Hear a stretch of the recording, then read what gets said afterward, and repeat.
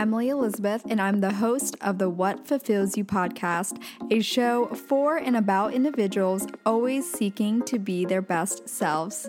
On this show, we talk all about building the mindset, finding the right careers, creating meaningful relationships, and so much more. Welcome to the What Fulfills You podcast. Hello, ladies and gents. Happy Halloween week. It is crazy to say it is the last week of October. This month definitely flew by way faster than September, in my opinion. And yeah, I don't know. I mean, September, I think, did have 5 weeks technically. So that month was, longer by nature. But it's crazy because as well, this also means that I have been living in New York City for just about precisely 2 months because I moved here on August 29th. So it is weird for me to think about how 3 months ago, which is July, I was still living in LA. And I remember the moment when I was sitting and probably just like staring at the ocean of some sort. I was just thinking to myself, like, what is it going to feel like when you have been living in New York for 2 months? So I was thinking about what this moment would feel like because I was in high anticipation of moving and all of that. But I also was trying to stay present and not get too ahead of myself because I know how too much excitement for something can really ruin the actual event itself or the journey towards it. So I am always trying to be mindful about enjoying the journey towards a specific event or a specific goal, accomplishment, whatever. But yes, welcome back to the What Fulfills You podcast. My name is Emily Elizabeth if you are brand new to the show. And on today's episode, I will be diving in the topic of love and deep work and self-work and all of that good stuff with a love and life coach. Her name is Veronica. And just a little bit about her, she's the host of Love Life Connection podcast and creator of the Deep Work, Deep Love course. And she helps successful women who feel like they have it all except love find it. Her work has been featured in the Oprah magazine, Bustle, Your Tango, and countless podcasts, including Let It Out and Mind Body Musings. As someone who struggled in love herself and was tired of unsolicited and usually patronizing dating advice, she created the resources she wished were available before she met her husband. Through her binge-worthy podcast, free challenges, and coaching, she's here to shake up how you find love, even in our swipe right, swipe left world. So I just want to share some thoughts before we dive into the episode. I just want to say that this conversation I think is really helpful and useful for women, especially in their 20s, because we really talk about the difference in playing a game and being emotionally available and just how women should be considering their approach to dating versus what some of us were told in the past, or maybe some of the advice that modern day influencers are providing with dating advice. I just think, again, to each their own. It's everyone's preference, and whatever works for you, you should be able to continue to do that. But if what you're doing is not working, then I think this conversation will be extremely valuable for you.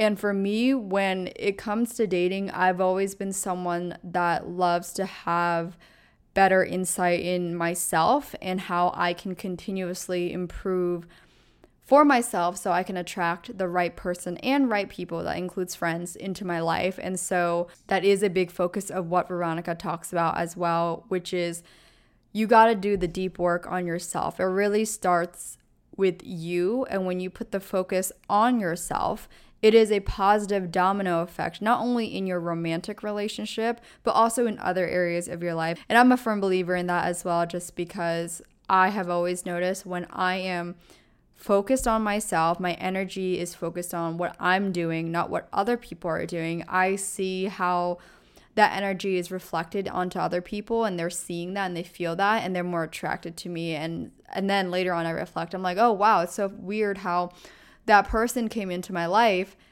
as I was already focused on myself and so forth. So you will notice that as well, as when you do the work on yourself and when you're not truly looking for something, that's when you often attract the right energy into your life. So I'm not going to say anymore.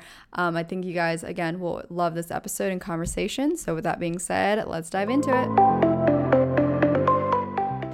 I've always believed the foundation of our fulfillment in life doesn't come from our quote unquote success, but rather the strength of our relationships, not only with others, but also ourselves.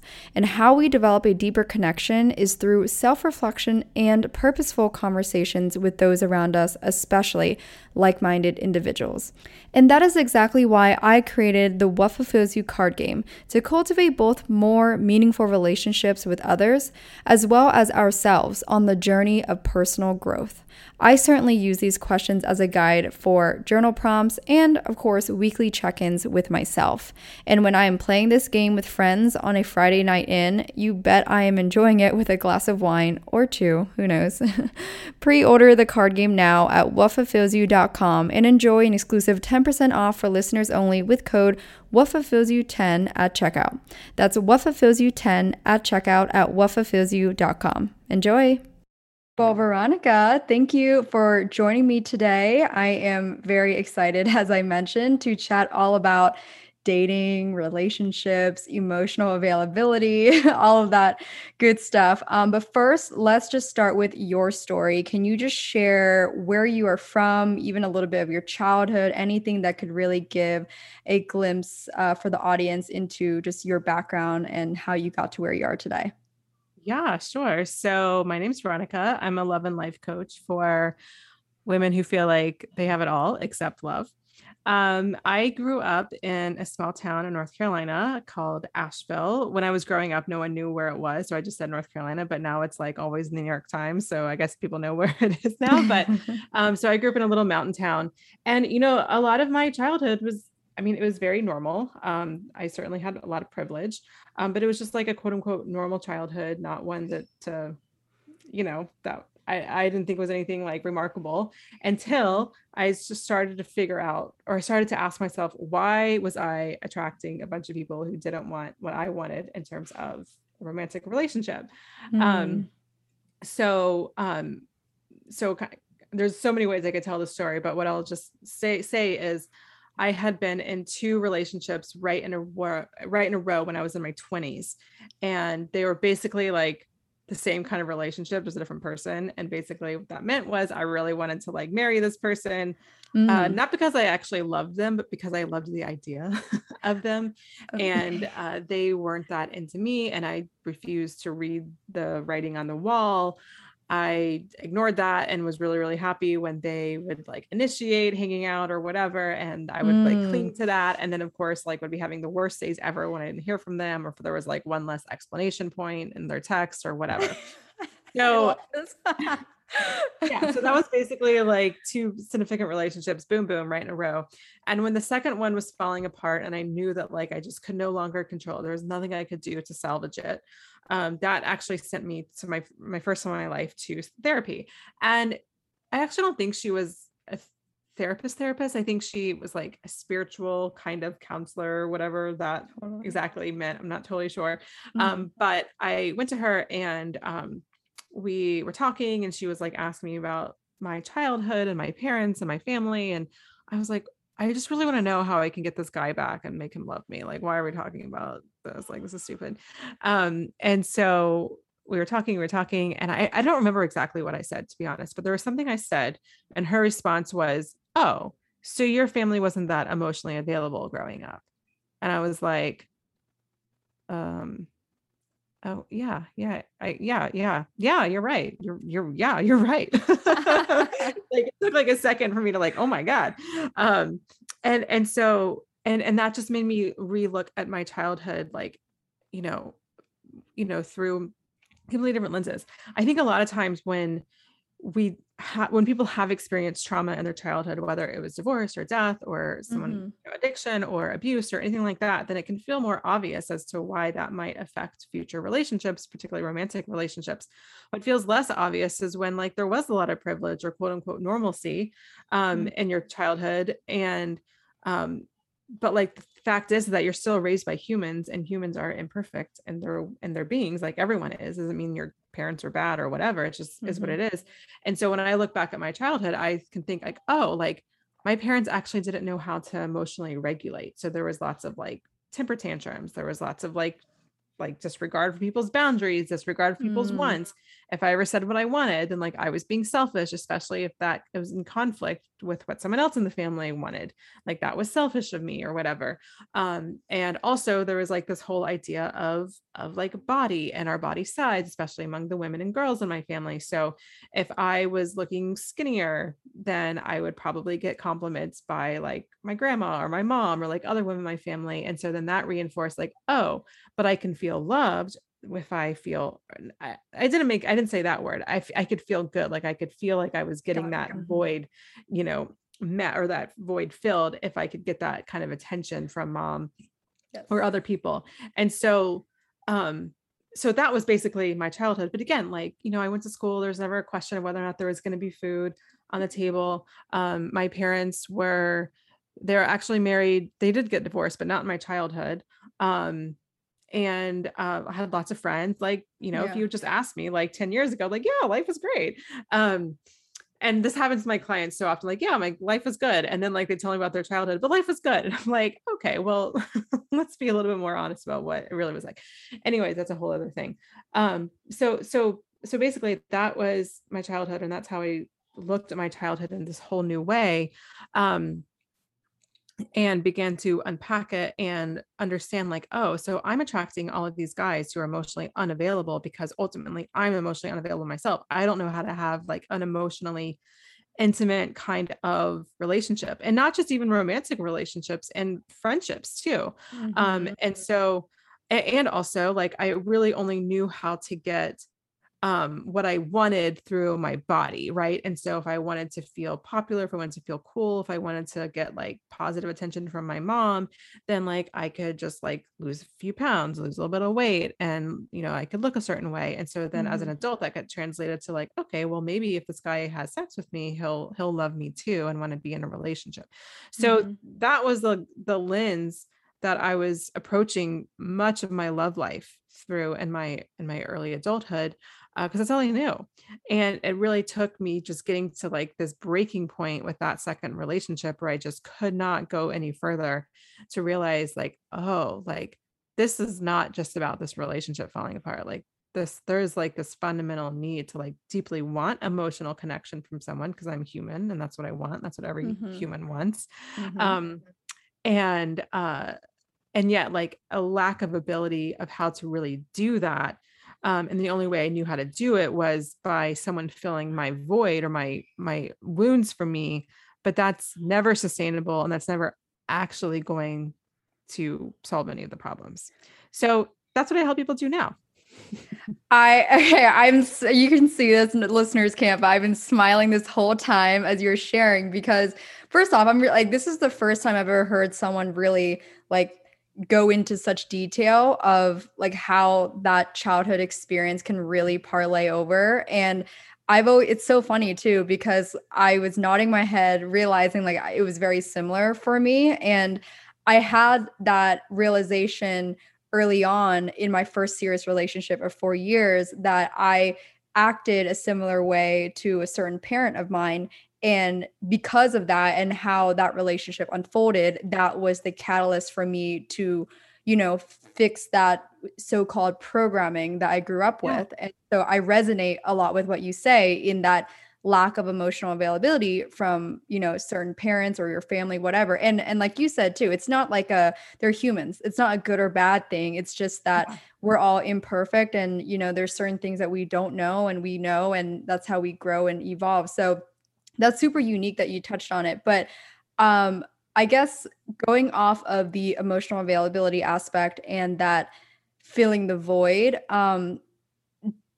first off, like, do you think, I guess maybe for you could reflect on it, like how was it impacting specifically in those first two relationships for you because of that lack of emotional availability that you had growing up and within yourself? Like, what were some, maybe characteristics or things you were doing that you can look back on now and say like, oh, it was because of a lack of this? And I asked that question for two reasons. One, for people who are listening to reflect on it themselves, to maybe for them to trigger like, oh, I kind of do that as well, and maybe to have that self-awareness. But secondly, if perhaps they're in a relationship or maybe in the talking phase with someone that is like that, and they've been wondering like, why are they like this, right? Yeah. So everyone needs to feel love, safety, and belonging. So if you're listening to this podcast, that includes you.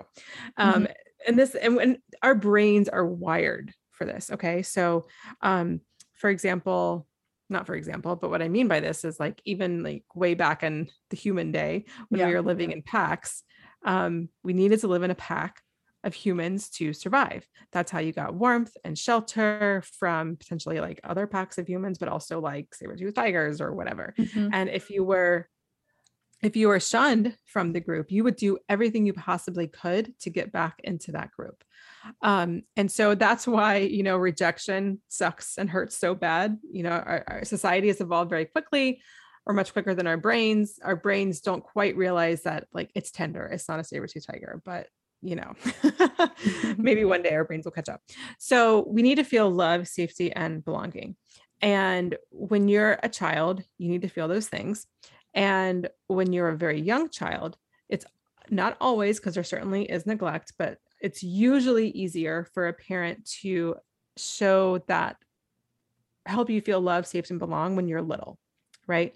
Like when, like I'm talking like little, like when you like need your butt wiped, when you need to be fed, all of these things help you to feel those three things: love, safety, and belonging. But as you get older and you kind of become your own person and your own personality and your own ideas and your own opinions and your own emotional needs, in addition to physical needs, or you don't even really need physical needs as you get older, you need more emotional needs and parenting from your parents.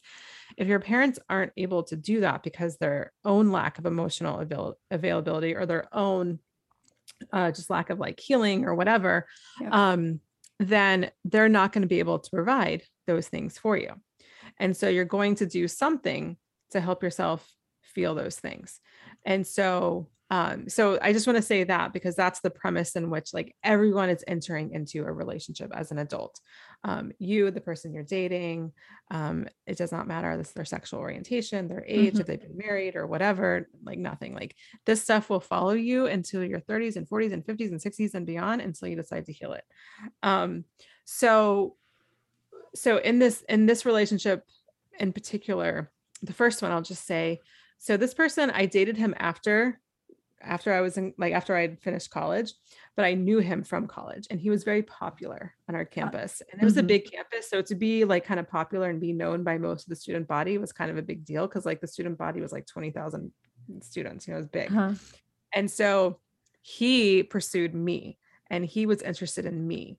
And so for me, I was like, whoa, this guy's into me. Like, what? And not only was it the first time that someone had really pursued me like that, it was someone that I had put on that kind of pedestal, or that kind of caliber, that had pursued me. And so what it bumped up against was just this deep feeling, or deep desire to feel loved. And remember, I lived in a house that just wasn't really emotionally available, and people just kind of exploded emotions all over the place. And so you just kind of kept your feelings to yourself. And it's not even the problem that I knew my parents loved me. I know they still love me. So that's not really the issue. Like I can logically know that. But I wasn't getting the emotional needs, the emotional piece was not getting met. And so this person then shows up and is giving me this attention. And I could just say like, oh yeah, that was just 20 something me, like loving this guy, being into me, which sure. But also the thing that actually kept me really attached to that relationship, even though it was well beyond its expiration date and was definitely falling apart, was like this little girl me who was like, but I just need to feel loved. And so giving up that relationship wasn't just giving up this guy that I thought was hot or whatever, but it was that little girl giving up, but I finally felt loved by someone. You know what I mean? Like that was the real battle. And so that was the real issue, and the thing that I needed to address. Does that make sense? It does. Okay. Wow. I really love the way you phrased it, where it was that fact that the relationship ending wasn't just, I mean, the surface level part was, yes, like, you know, of course we all feel that, like, oh my God, like we like, you know, being with this person because he's hot and, you know, we don't want to let that part go. That's like surface level status kind of stuff, right? But the deeper part, the emotional need, as you mentioned, that's huge. And I think that should be something everyone should take a moment right now to pause and reflect on, like, you know, in past relationships and current ones, like, why are you so afraid to let go, per se, right? Yeah. I think that, you know, I always tell people that, you know, if something happens, you know, you in a relationship and it sucks, but you know, shit happens, right? Mm-hmm, mm-hmm. But if the same thing keeps happening over and over again, then there's something else playing out. And so your job at that point is to not try to figure out how to get this person to like you back. Your job is to figure out what is playing out. And that was the mistake I made because you only know what you know. You know what I mean? I didn't know. So I didn't know that I needed to look and see what was really getting played out. But this relationship, it had nothing to do with this guy. It had everything to do with me and this wound around, you know, just not feeling like that sense of like unconditional love. That Mm. love was conditional based on like my behavior or my grades or how my body size or whatever. Um, and so, you know, and I think that's true like 99% of the time. Now, I'm not saying that people that you're in relationship with can't be cruel and can't say or mean or say or do mean things to you. Like obviously like they can, and obviously that hurts and Mm-hmm. we have to take that at face value. That's just someone being a douche. Do you know what I Right. mean? Right. But what I'm talking about is when there's something deeper going on. It's not just that this guy's being an asshole or whatever. Like, you know, there's something else. Like, that's when you have to really be honest with yourself and be like, okay, this is not just about this person. Like, there is something else that I'm playing out here, or something that this person reminds me of, or the situation reminds me of. Sometimes we recreate situations, you know, like either between our parents or between our parents and ourselves or whatever. And that's kind of the detective work that we have to do to kind of figure out what's going on. Because ultimately, when we're playing out a pattern, ultimately we're emotionally unavailable because we're actually just trying to get that void filled. Or we're not really available for what we want, even though we might be saying, I want a relationship. That's different than actually being available for said relationship.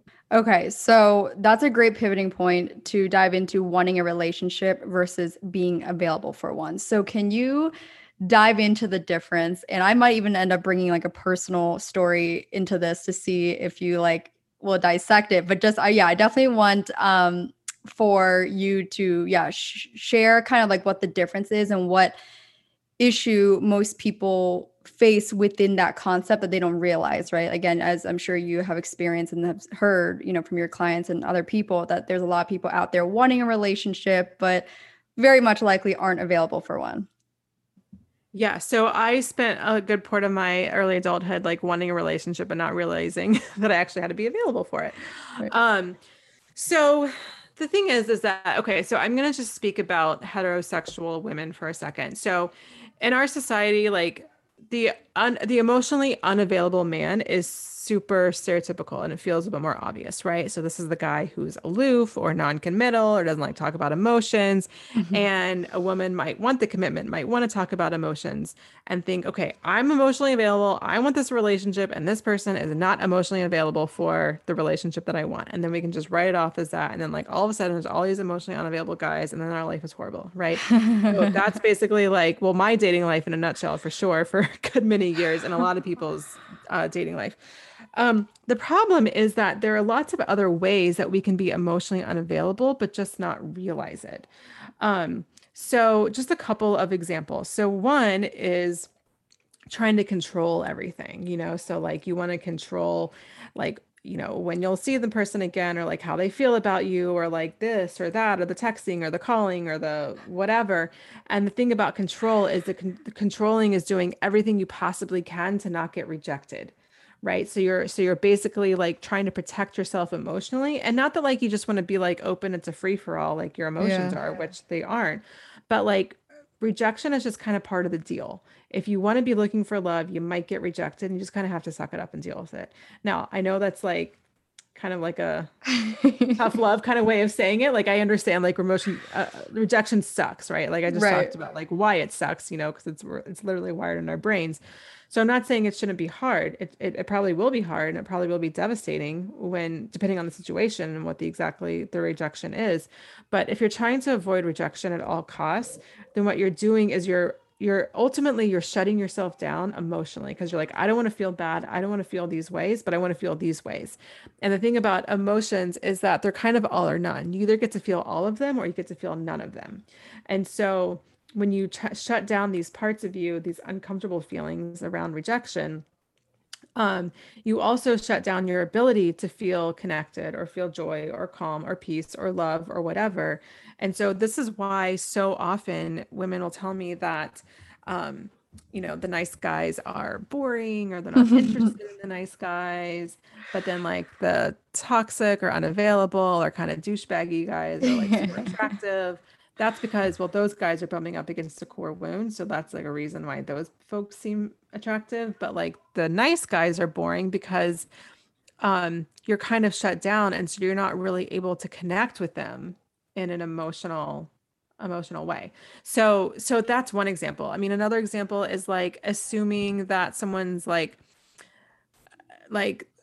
what do I say? In the United States, what's the Constitution say? It says innocent until proven guilty, right? Yes. So when we date, a lot of times they're like guilty until proven innocent.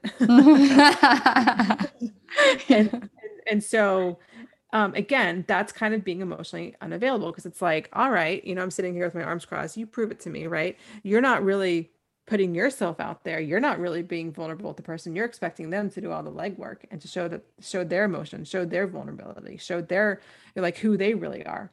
But you're waiting until they perform, so-called perform, before you, show yourself. And again, that's being emotionally unavailable. And so, I mean, and these are just a couple of examples. But there's lots more and ways that we're actually being emotionally. Here's another big one, is expecting the right person to be able to break down your walls. Ooh.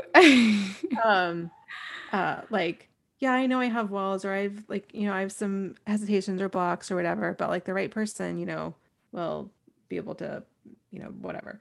And this just like feeds into the whole like fairy tale, like, Prince Charming coming up into the tower to save you from the dragon. Like it's kind of the same thing, just like the modern day. And also this is like the plot of just about every major rom-com.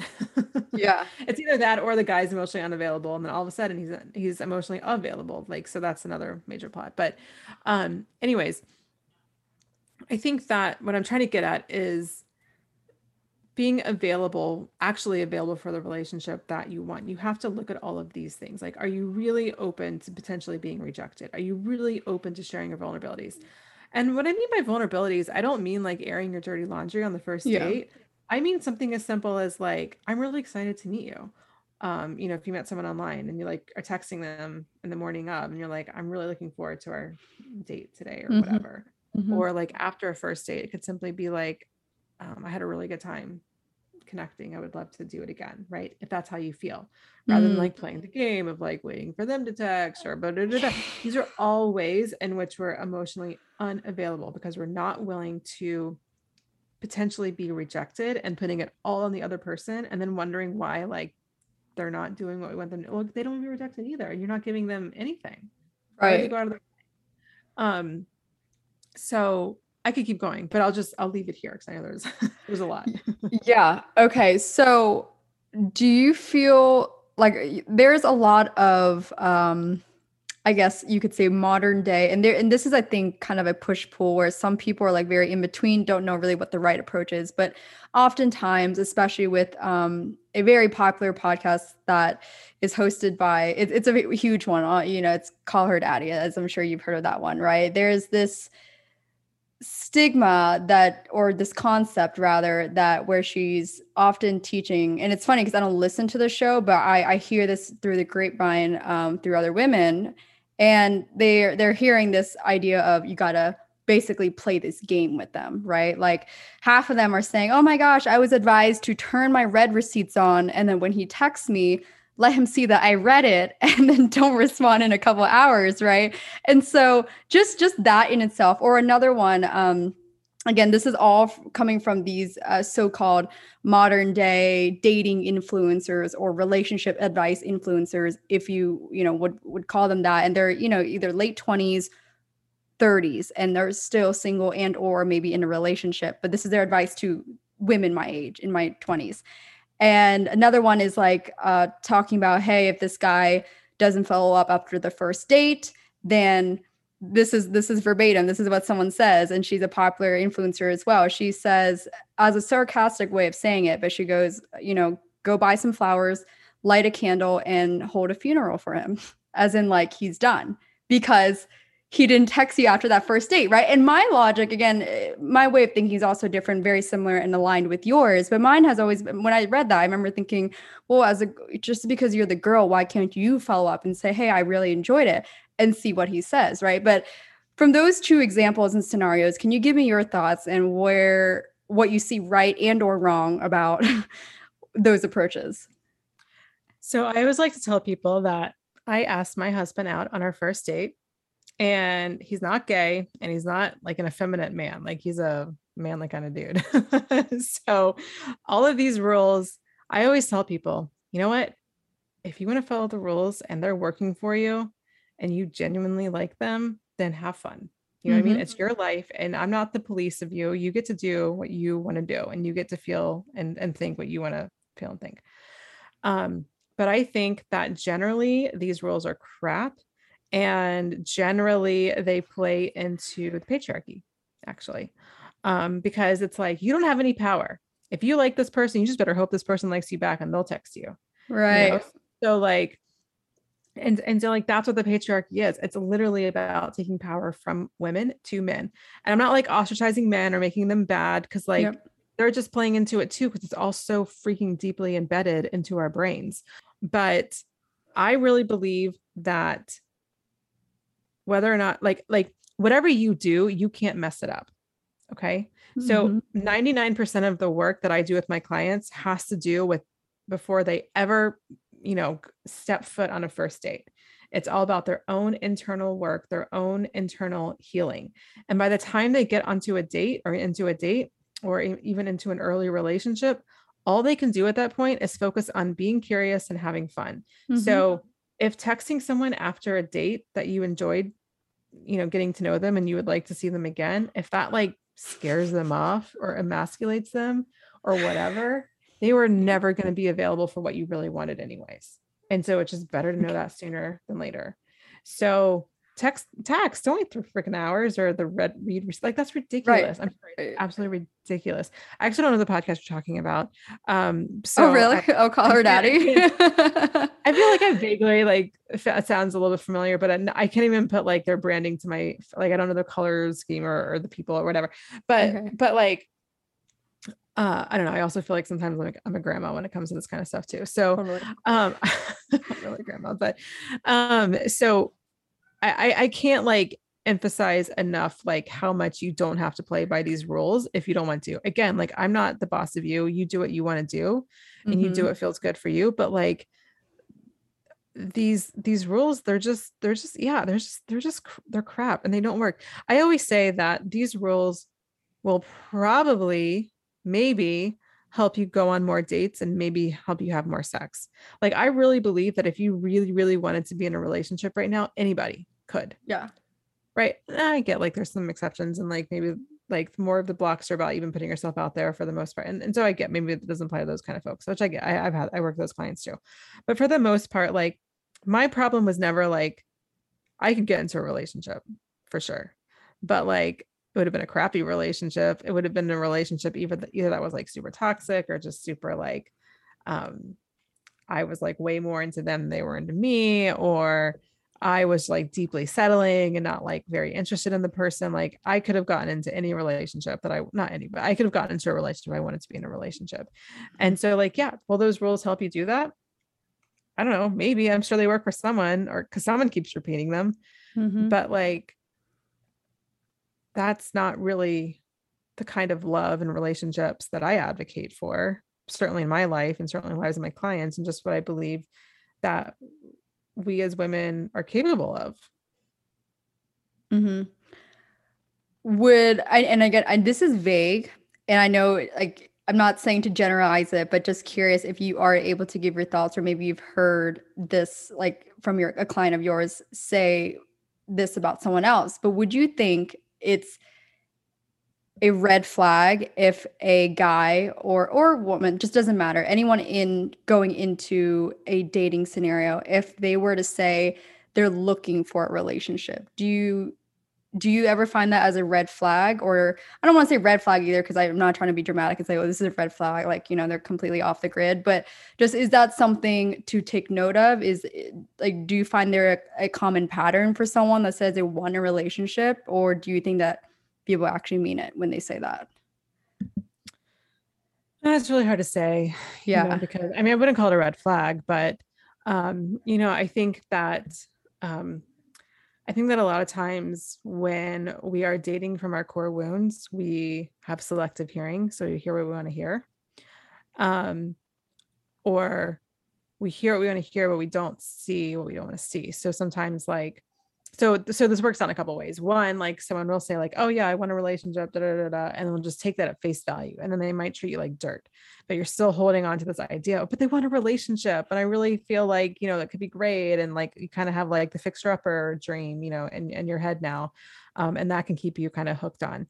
The other thing that happens is kind of the opposite, where it's like, I really like you. I think you're great. I just can't commit. So let's just see where this goes, like that kind of thing. And you're like, Yeah. oh, they really like me. And so like you, you like listen to that and you kind of latch yourself to that. But they also just told you they can't commit. And then like in a month, you're like, oh my God, this guy, he can't commit. Like, and it's like, look, I'm not judging. I 100% have been there many times. But again, that's all dating from the wound of hearing what you want to hear and then ignoring the rest. So, so yeah, I mean, I think in general, like, people have, I think, there's no like one list of like red flags. Like, these are all the red flags you have to look out for. And if anyone's selling that, like, it's just clickbait. I'll just say Yeah. it's just clickbait. It's like, I'm different and you're different. And like, what might be a red flag for you, like, isn't a red flag for you, and or vice versa. And that's totally fine. Like, we're different humans and we have different needs and wants and desires, both from our life and also our relationships. Now, again, are there universal red flags? Like, I certainly wouldn't want to be with a pedophile. I mean, Jesus, Right. like, so like, yeah, okay, fine. But like, I'm talking about like beyond like the normal things that no one would want to have in their relationship. But I think it's not really a red flag to me that someone says they want a relationship. I mean, for me, like, I actually appreciate having that kind of bold assertion, like on a profile, for example. Totally. But for me, what's a red flag is when they say one thing and then their actions show something else. To me, that's a red flag. And then what's even a bigger red flag is if you were to ask them about that, like how the actions and the words are kind of not lining up, and then they kind of get defensive or make something like about you or something like that's like, those are major red flags for me. Okay, one more tangent off of the red flag, if you will. Because again, I think these are common things that, like, from what I hear, or conversations I'll have with women, is just these uncertainties of like, I can't tell, if this is right or wrong, whatever. So another one is usually whether if someone is showing a lot of interest in you right off the bat. Let's say they're texting you every day, or just showing you a lot of like not overly affection, but just like it's showing a lot of strong interest, like, and it makes you feel like, okay, like they're actually interested and they're doing it consecutively or consistently for not just like 2 weeks, but let's say like a month or two, let's say like 2 months, right? Because that's usually a period where you would think, okay, if they're just like not that serious or not that actually committed to that interest, they would fade off on average, you would think, after a month. But let's say they keep it up for 2 months. Like, do you see any, or have you seen any similar stories to that where that can be relatively alarming?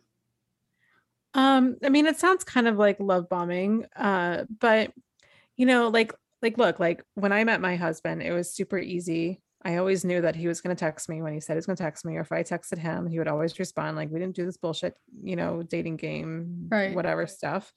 Um, so yeah, like if they're responsive to you and their level of interest matches relatively your level of interest, then yeah, that could be a great thing. But what I think you're more getting at is, I think what you're probably asking more about is like this almost control thing and like this love bombing thing. And so if someone's interest is greater than how well you actually know each other, that's a huge, huge, at least thing to look out for. Okay. Ooh, okay, that's a good one to know. Mhm. Yeah. And so I find that like when someone's like texting you a lot, and I understand, like I have so much compassion, because like it is very, very easy to fall for that, especially if you haven't healed these core wounds and you have like this inner child who just deeply wants to feel loved. And then all of a sudden you have someone in your pocket, like blowing up your phone, like telling you how amazing you are, and they want to see you and they're thinking about you. Like, yeah, I mean, Jesus, I fell for that so many times, because like I didn't do the work to heal this inner child. And so I just became so susceptible to that kind of behavior. But like if like their actions are just greater than how well they actually know you, or like they might be doing all the stuff but they're not actually asking you questions to get to know you, then like to me, I mean, like best case scenario is that it's completely innocent and they're just falling in love with the idea of you. Gotcha. And you probably just got to cut it off, because they just need to like deal with their own stuff and like Right. grow a little bit as a human. And worst case scenario, it's really like it's control, and like they're just, I'm not saying they're consciously doing this, but like most likely unconsciously, like trying to like kind of weasel their way in so they can nestle right up in that void. And if they can fit in there, they can lock in, and then they can control you. Because then like if you ask for something, or if something they do upsets you, they can be like, but I love you, or like this is real, or I've never felt someone so close to you. And you can feel like, oh my God, they're right. You know what I mean? And so that's obviously worst case scenario. So I'm not saying that's definitely going to happen if someone's like really, really, really like, consistent and following up. But like, Yeah. And I think it also just goes with you have to go with your gut on this, because like a lot of times, if you're like, a lot of times what happens is people are kind of picking up on these red flags and they're like, something feels off, but they doubt themselves because they are getting so much attention. So then they're trying to convince themselves like, no, this is okay. Like, this is good. This is how relationships are. Like, this feels so easy. It's never felt easy before. Da, da, da, da. And so then you get in this conflict and like internally, when really it's just your intuition the whole time being like, nope, nope, nope, nope, nope. But like you're battling it, but it's your intuition this whole time. Does that make sense? Yeah, it does. And it's very interesting too. And I definitely agree that it definitely is borderline love bombing. I feel like it's a concept that especially young women like myself, it's kind of hard to gauge like what that really is. And of course it's kind of based on the context, but I think you made a great point in that definitely is more alarming if they're doing it greater than how much they actually know you or how well they know you, right? If they're not making attempts to get to know you. Right. And I mean, like really get to know you, like not just asking how you're like, how was your day, babe? And then like you say like, actually it was really hard. And they don't ask you about it, or not like emotionally like wanting to connect with you or talk to you or comfort you about it. Like that's not really getting to know you either. Like I dated this guy, and actually this happened to me one time, but it was completely innocent. Like he just, had some insecurities or whatever, and was totally love bombing me in that kind of way. But it wasn't like the control manipulative kind of way. It was more of like he just needs a little bit of confidence and I'm not gonna be that person to give it to him, that kind of thing. And so, I just had to gently cut it off. But yeah, I mean, generally speaking, like, yeah, I would consider it a red flag. It doesn't mean it's definitely going to be an emotionally manipulative or abusive situation, but that would be worst case scenario for sure. But it would not be something, again, like, I understand it's hard to like not be excited. Right. About it. If like, cause like really like what inner child work is ultimately all about, it's about where you source your worthiness from.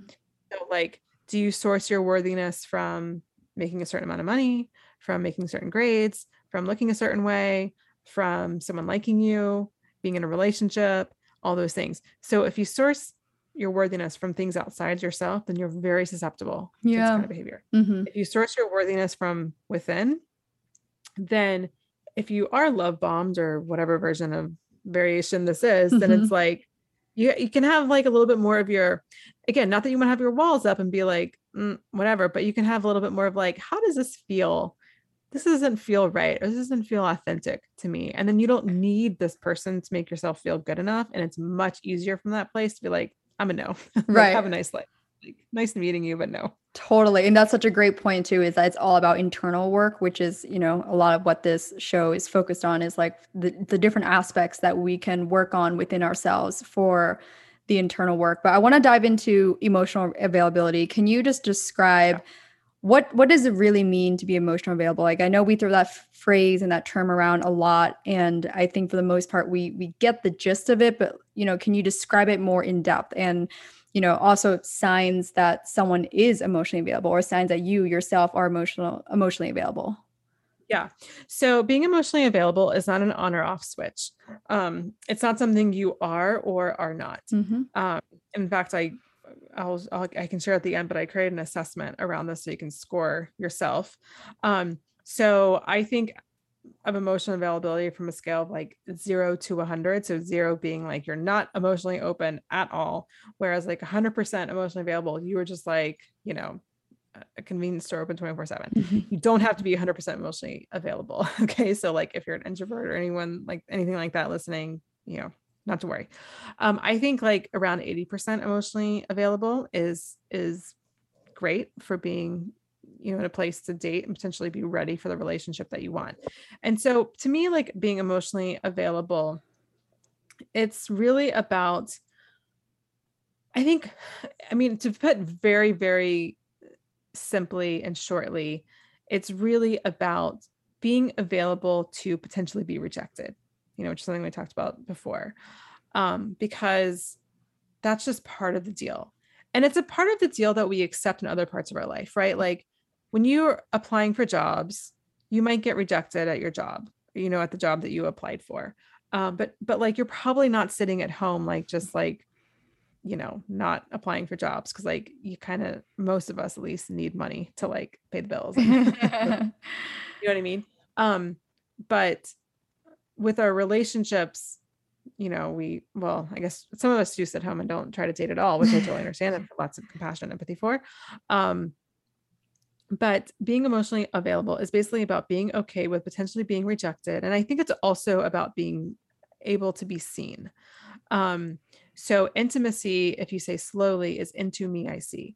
So if you're not open for someone truly seeing you, even though that might mean rejection, it might mean judgment, then you're probably on some level closed off. Again, you don't have to be 100% open, and your emotional availability-ness might grow as you get to know somebody, but you do have to have some level of being open to being seen, showing some vulnerabilities, being vulnerable with someone in order for there to be a potential for connection.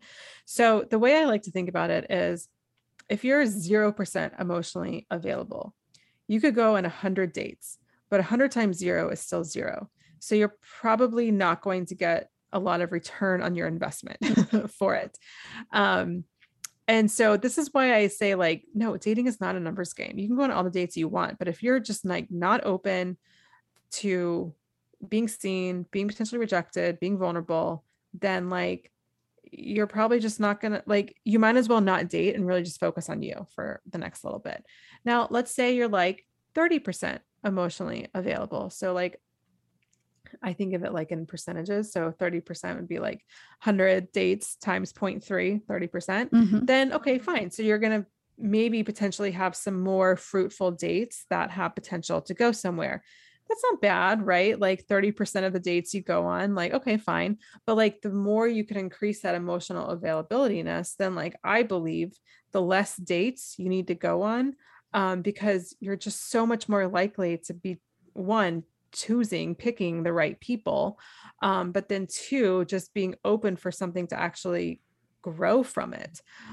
So I don't encourage my clients to go on a bazillion dates. And in fact, like if my client goes on like one date a month, like I think that's awesome. If it feels like just the right person, then again, not having like high attachment to it working out, because again, rejection is still potentially part of the equation, or it is part of the equation potentially. But like you just get a lot more bang for your buck, Mm-hmm. so to speak.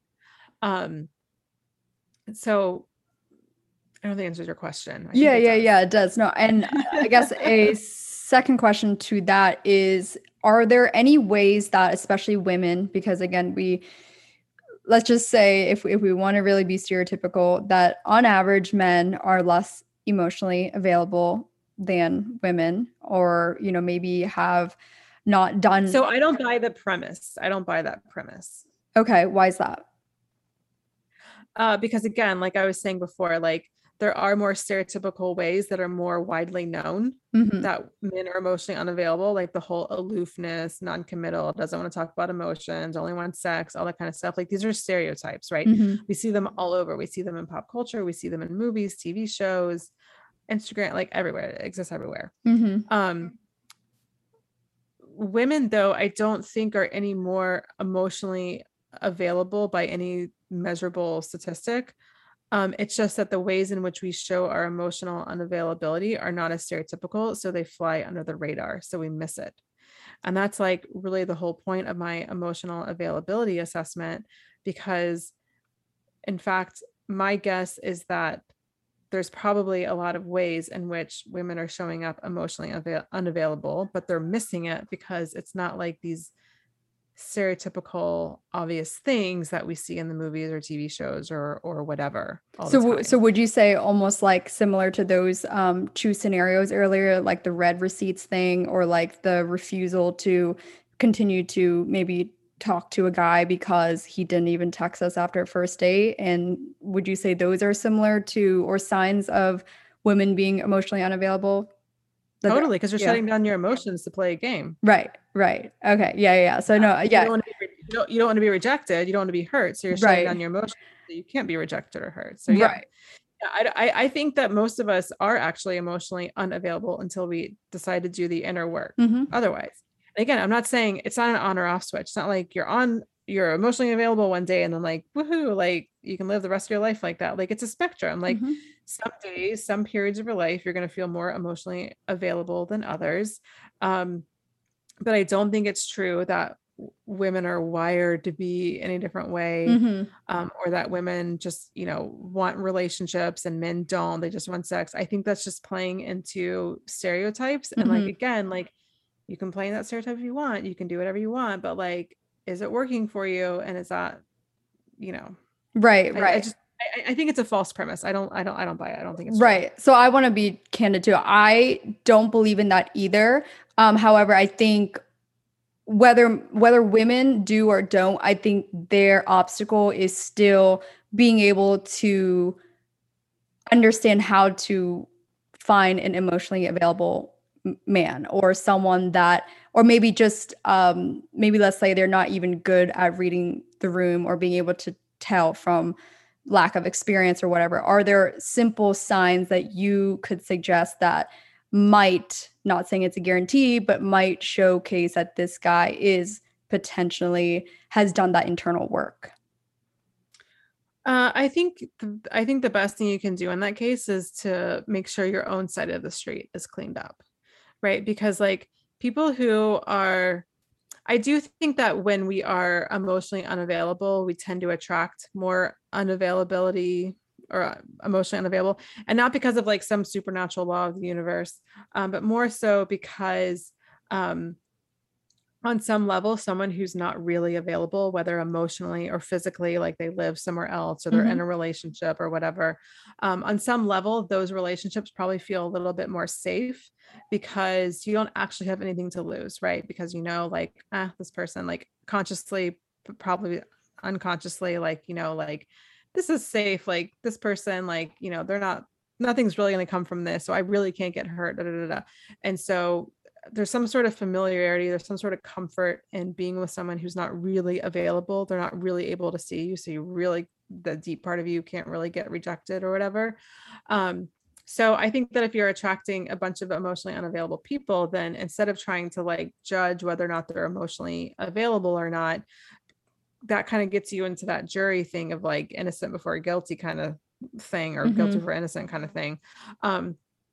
What I think you have to do instead is just look at your own emotional availability-ness and then just notice how you feel with the person. Like, do you feel judged? Do you feel open? Do you feel seen? Do you feel like how do you feel with the person? So again, it requires a degree of your own emotional availability. And then I do think that people who are emotionally unavailable when you are available, those patterns and those behaviors, like they're just like it just becomes like oil and water. You're just like, I'm not playing this game. Like, Right. I'm not, like if you don't want to meet up with me on Saturday, like just fine, but like bye. Right, right. So so Like, you'll you're feel that not, misalignment, you would say? yeah, because it's just I like agree with that. you're just like, I'm not playing this. Like, you know what I mean? And you're just like, whatever, like have a nice life. Good luck. Right, right. No, and it's funny that you say that because like just the way you said it is very similar to how I often say things. Like if I, in the past, if I was talking to someone and it was just kind of hard to gauge, or maybe they're kind of like playing around with this like lack of like, oh, like, yeah, we'll see. I'll see what my schedule's like on Saturday. To me, it was like the same mental thing I'd say to myself. It's like, it is what it is, right? Like if you want to be direct, you can say it. And I have already Yeah. said my side, but I just kind of laugh because I'm like, oh, that's kind of my tone of voice in my head. Yeah. Yeah. Towards the end of my dating, when I was dating from a place to being more emotionally available, like if someone was playing that game, I would like not like corner them, but I would be like, okay, I'm available Saturday evening. Do you want to hang out? Especially if they're like, well, let's just see, or Right. like kind of being whatever. Yeah. And like it was a yes or no. And if it was a no, I'm like, you know what? I'm really looking for someone who has space for a relationship. So good luck. Right. And so I think that, but what I think when you're unavailable, you're more likely to play into that game Yeah. because it feels comfortable, it feels familiar.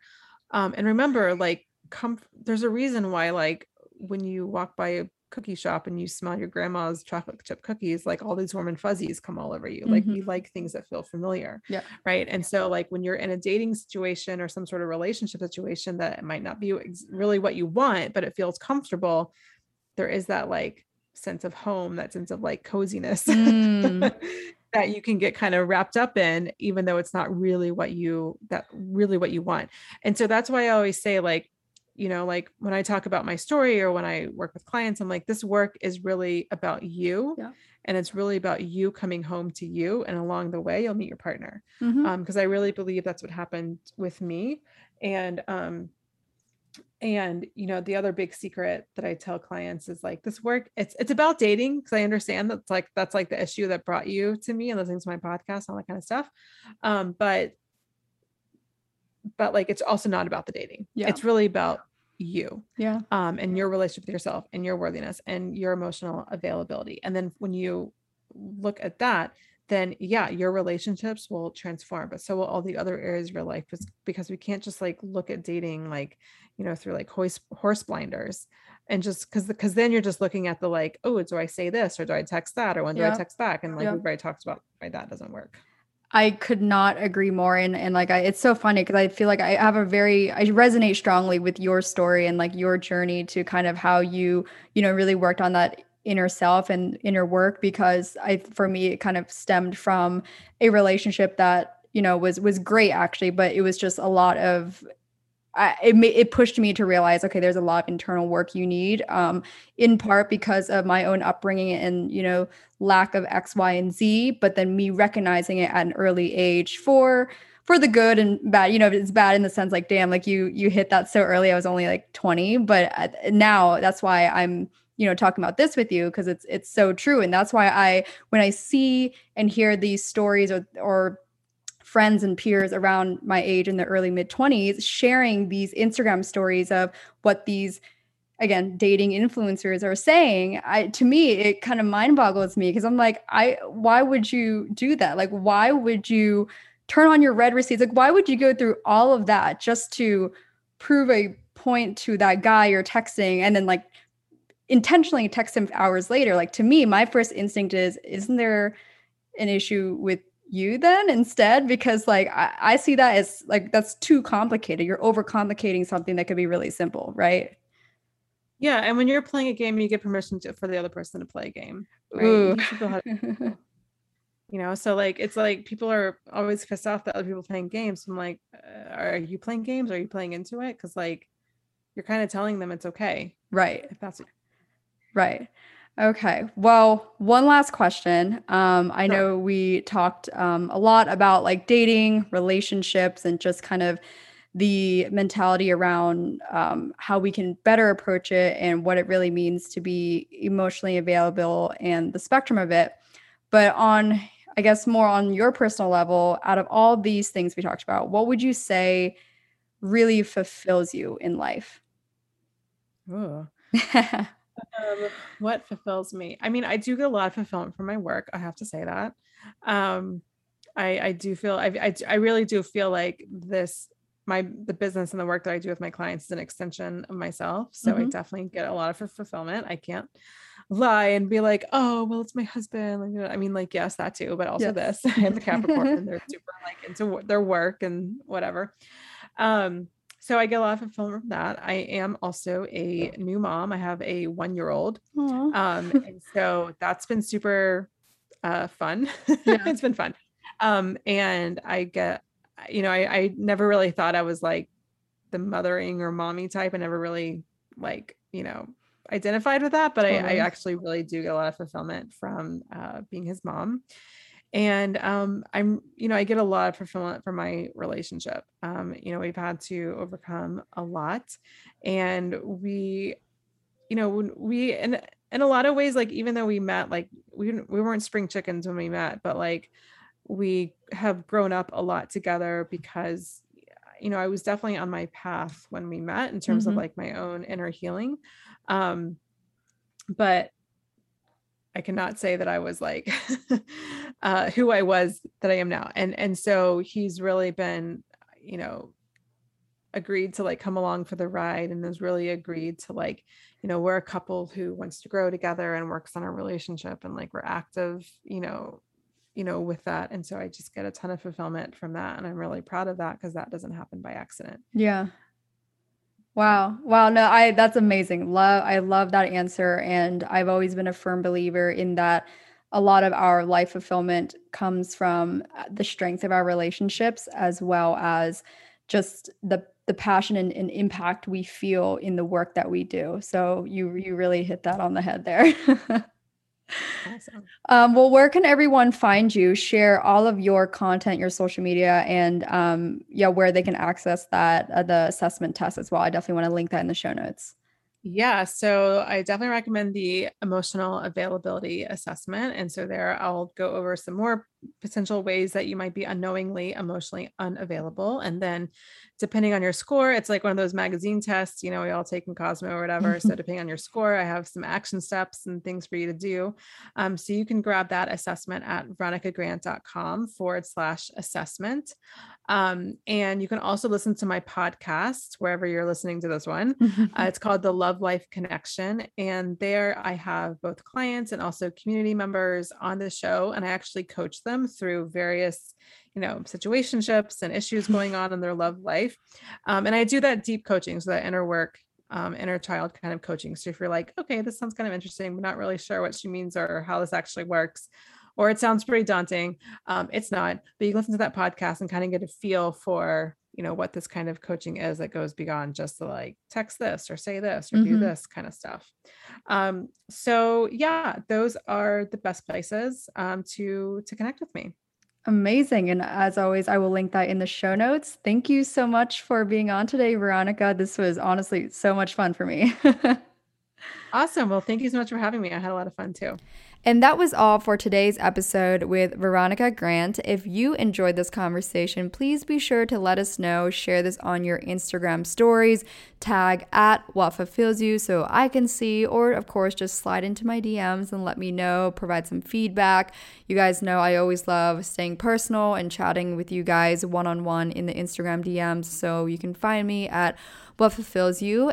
And before you head out, if you haven't heard, the official What Fulfills You card game is available for pre-order at whatfulfillsyou.com. And if you are a listener, which you obviously are, you get 10% off with the code WhatFulfillsYou10 at checkout. The code again is WhatFulfillsYou10. As a full disclosure, if you are hoping to get this game by Friendsgiving, Thanksgiving, all of that, and before holidays in general, then you have to order it during the pre-order because that's the only time I can can guarantee it will be delivered before Thanksgiving. So again, everything is on the website at whatfulfillsyou.com. Thanks again for tuning into the show. I'm so grateful for you all. I will chat with you all in the next episode.